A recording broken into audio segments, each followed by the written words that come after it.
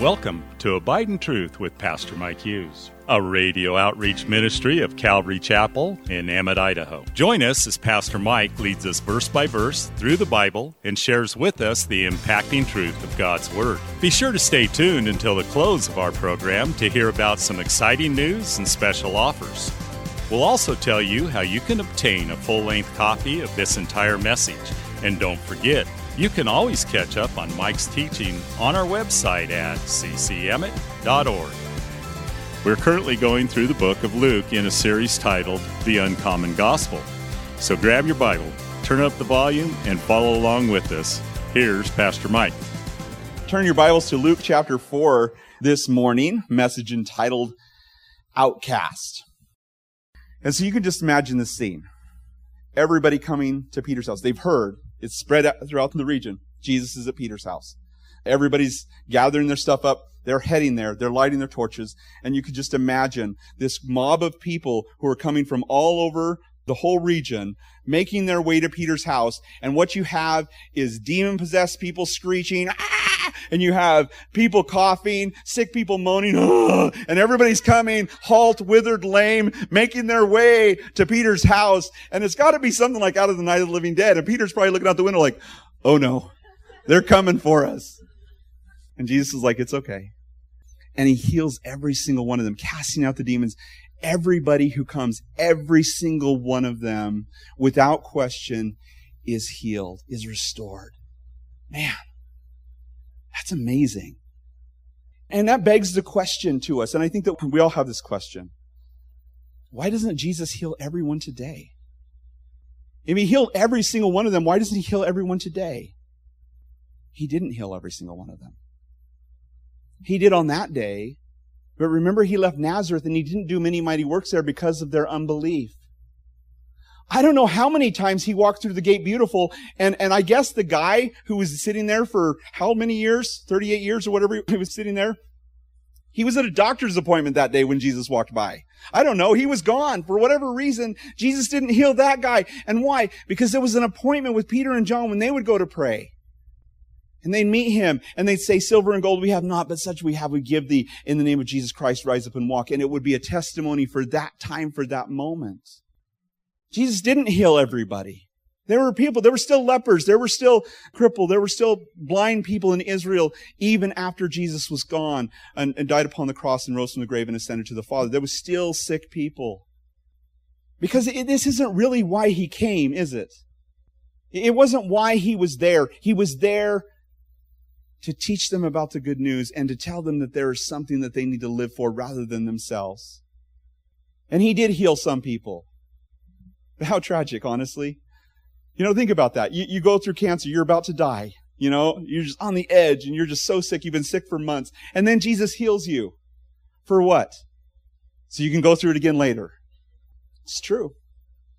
These bodies disappoint us, Paul tells us in 2 Corinthians chapter 5. They disappoint us now. They're decaying now. This physical body, it isn't what we're living for. To try to keep ourselves healthy. To try to keep ourselves, without any disease. And why wasn't Jesus healing me? Wait a minute. We don't live for these bodies. We live for what's to come, don't we? An eternal body in the heavens, made for us without hands. It is God who has prepared this for us. And that's what our future is. This life is not about tent repair. Yeah, he may repair your tent, but it's still going to die. It's still going to be taken down. It's still going to be raptured and praise the Lord, that'd be amazing, and be transformed into a glorious body instantaneously in the sky. That's what I'm hoping for. But in the meantime, we're suffering, we're groaning, we're aching, and the older we get, the more that is. And so the question shouldn't be, why didn't Jesus heal her? Why didn't Jesus heal that guy? He was such a nice guy. Man, I love that guy. Why did he die of COVID? Why did she die of cancer? I guess the question we should ask is, why did God love them more than me? That he would take them home. Because this life is not heaven. And when we die, that's when life really begins, right? And so we have something far better to look forward to. And I think that as we live, the longer we live and the more people we lose and the more that life wears on us and the harder it is to live in these bodies that we're given, the more we realize I have more in heaven than I have left here on earth. And we have something much, much bigger to live for. Much bigger to live for. Verse 42, it says, "Now, when it was day, he departed and went to a desert place, and the crowd saw him and came to him and tried to keep him from leaving." Why were they trying to keep him from leaving? Because more sick people had shown up. "Jesus, they're waiting for you." His disciples would come to him in the other Gospels. It tells, "They're waiting for you. Come and heal these people." And he said, "No." Why did he go off into a desert place in the first place? Why did he do that? Because he needed to recharge. He needed to get with the Father. He needed that time. He can't just continue to heal people without going because he's still flesh. He needed to go into a desert place to get alone and to be with God, with the Father. And it's no different for us. It's no different.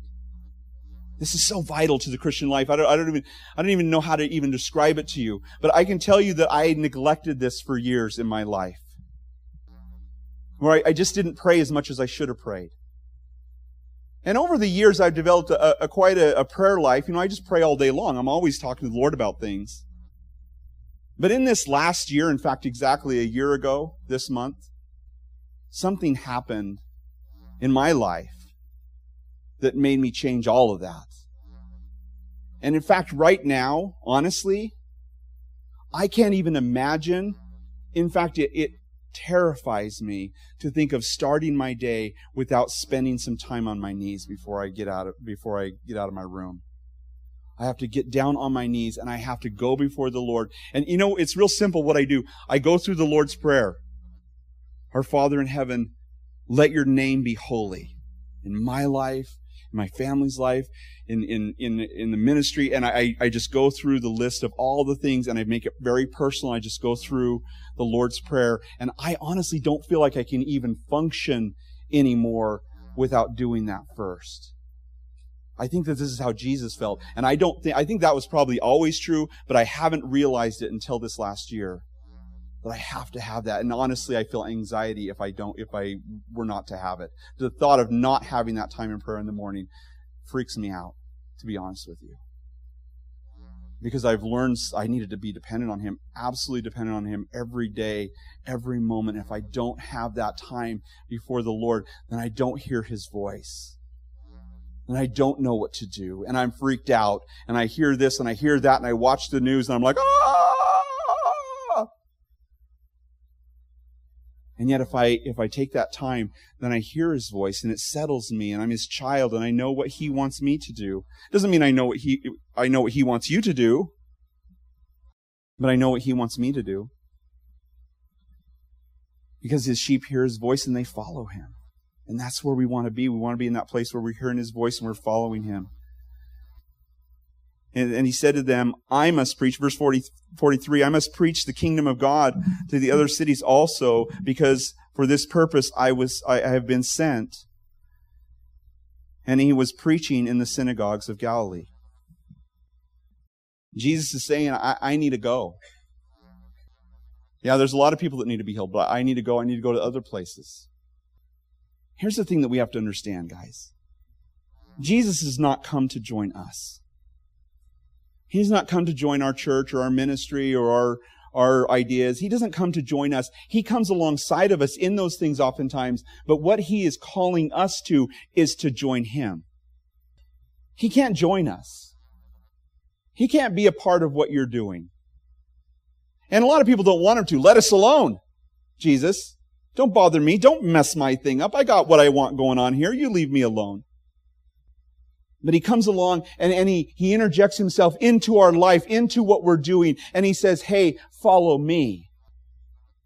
And it's at that moment we have to say, okay, am I doing what God wants me to do? Or am I just doing what I want to do for myself? My religion, my way, my things that I want. Or do I have a personal relationship with God where I'm listening to His voice and He is actually leading me in my life? And that life is filled with the miraculous, filled with the joy, filled with the Spirit of God that is moving me and shaping me and directing me and moving me where He wants me to go. Because that's the life I want to live, guys. And I've lived on both sides of that. Where I'm just hoping God will bless what I'm doing. Or I realize, you know what? No, I can't do anything until I hear his voice. You know, are you telling me to go, God? Are you telling me to stay? You know what I've discovered? Remember I said last week, he comforts the afflicted, but he afflicts the comfortable. I've noticed when I pray, Lord, do I get to go? Because I want to go? No, you're going to stay. Lord, can I stay? No, you're going to go. It's usually the opposite of what we want. I don't know. Maybe that's just because we notice it when that happens. But I want to be the person who believes that what God has planned for my life is better than what I have planned for myself. And then I can trust him and I can follow him and I can feel good about the things, the choices that I make because I know they came birthed in prayer and my personal relationship with Jesus that I have and I cherish. That's what each of us needs. Amen? Let's pray. Thanks again for listening to Abide in Truth with Pastor Mike Hughes. If you would like a copy of today's sermon in its entirety, call us at 208-365-0991 or send us a text at 208-991-2756. Be sure to mention today's date. You can also listen to Pastor Mike's latest message on our website at ccemmett.org. And don't forget to search for Calvary Chapel Emmett on iTunes and YouTube. Remember to hit subscribe when you're there. Thanks again for listening, and remember, always abide in truth. Until next time, God bless. Abide in Truth is a radio outreach ministry of Calvary Chapel in Emmett, Idaho. You saved my soul till the very moment when I come home. I'll sing, I'll dance, my heart will overflow. Calvary Chapel of Emmett would like to invite you to watch our services live on Facebook. You can watch us every Sunday morning at 8:30 or 10:30. Just go to our page, Calvary Chapel of Emmett, and scroll down for the live service. It is an interactive experience. While on our page, feel free to watch previous Sundays as well. So join Calvary Chapel Emmett Sunday morning at 8:30 or 10:30 on Facebook. We look forward to seeing you.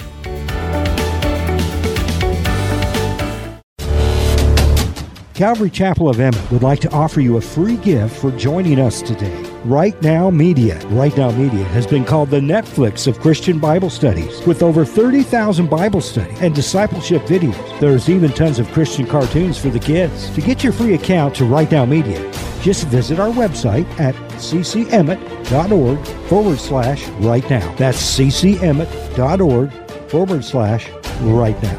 And God bless.